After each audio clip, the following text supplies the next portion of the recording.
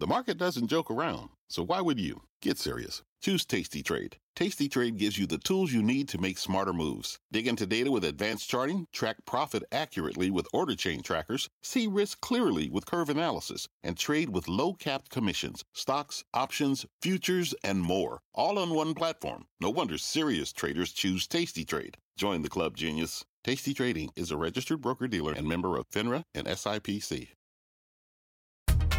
Hi, I'm Kelly Evans, host of CNBC's The Exchange, and here's what's on my mind. Back in 2011, Carbon Tracker published its first stranded assets report, warning that 80% of fossil fuel reserves would be unburnable if the world sticks to its goal of limiting global warming to 2 degrees Celsius.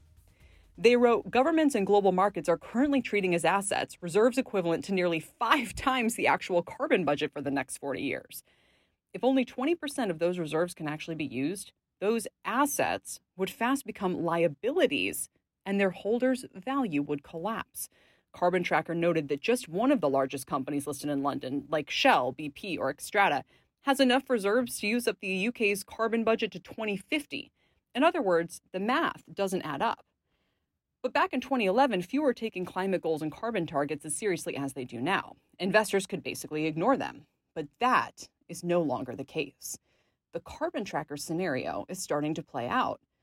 The eye-rolling about the COP26 climate summit in Glasgow right now, they're all taking private jets, haha. They're eating climate-unfriendly meals. Leonardo DiCaprio shows how unserious this all is.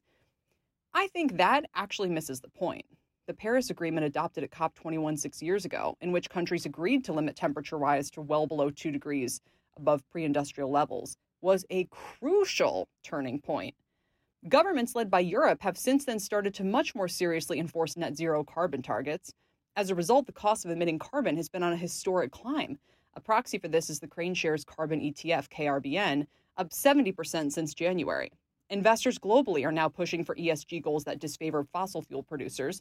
And in a landmark ruling in May, The Hague ruled that Shell must reduce its so-called Scope 3 emissions, the vast indirect bulk of its carbon exposure, by 45% to meet those global warming targets.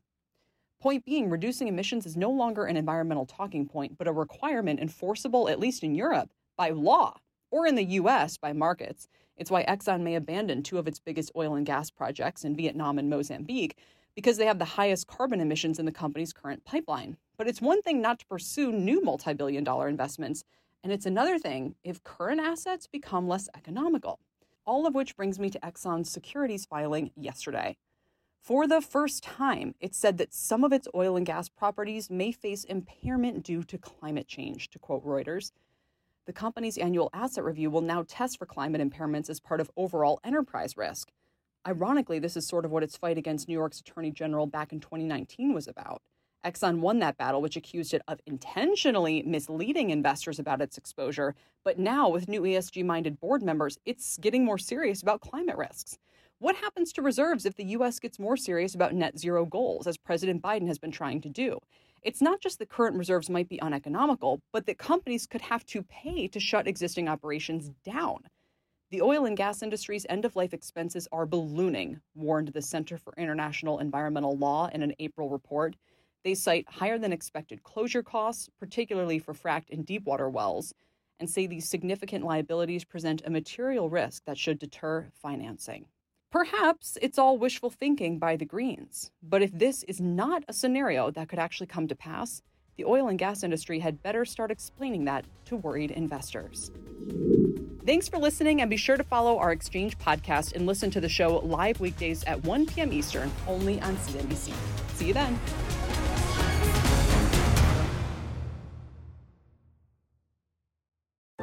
What's on the horizon for financial markets? At PGIM, it's a question that over 1,400 investment professionals relentlessly research in pursuit of your long-term goals.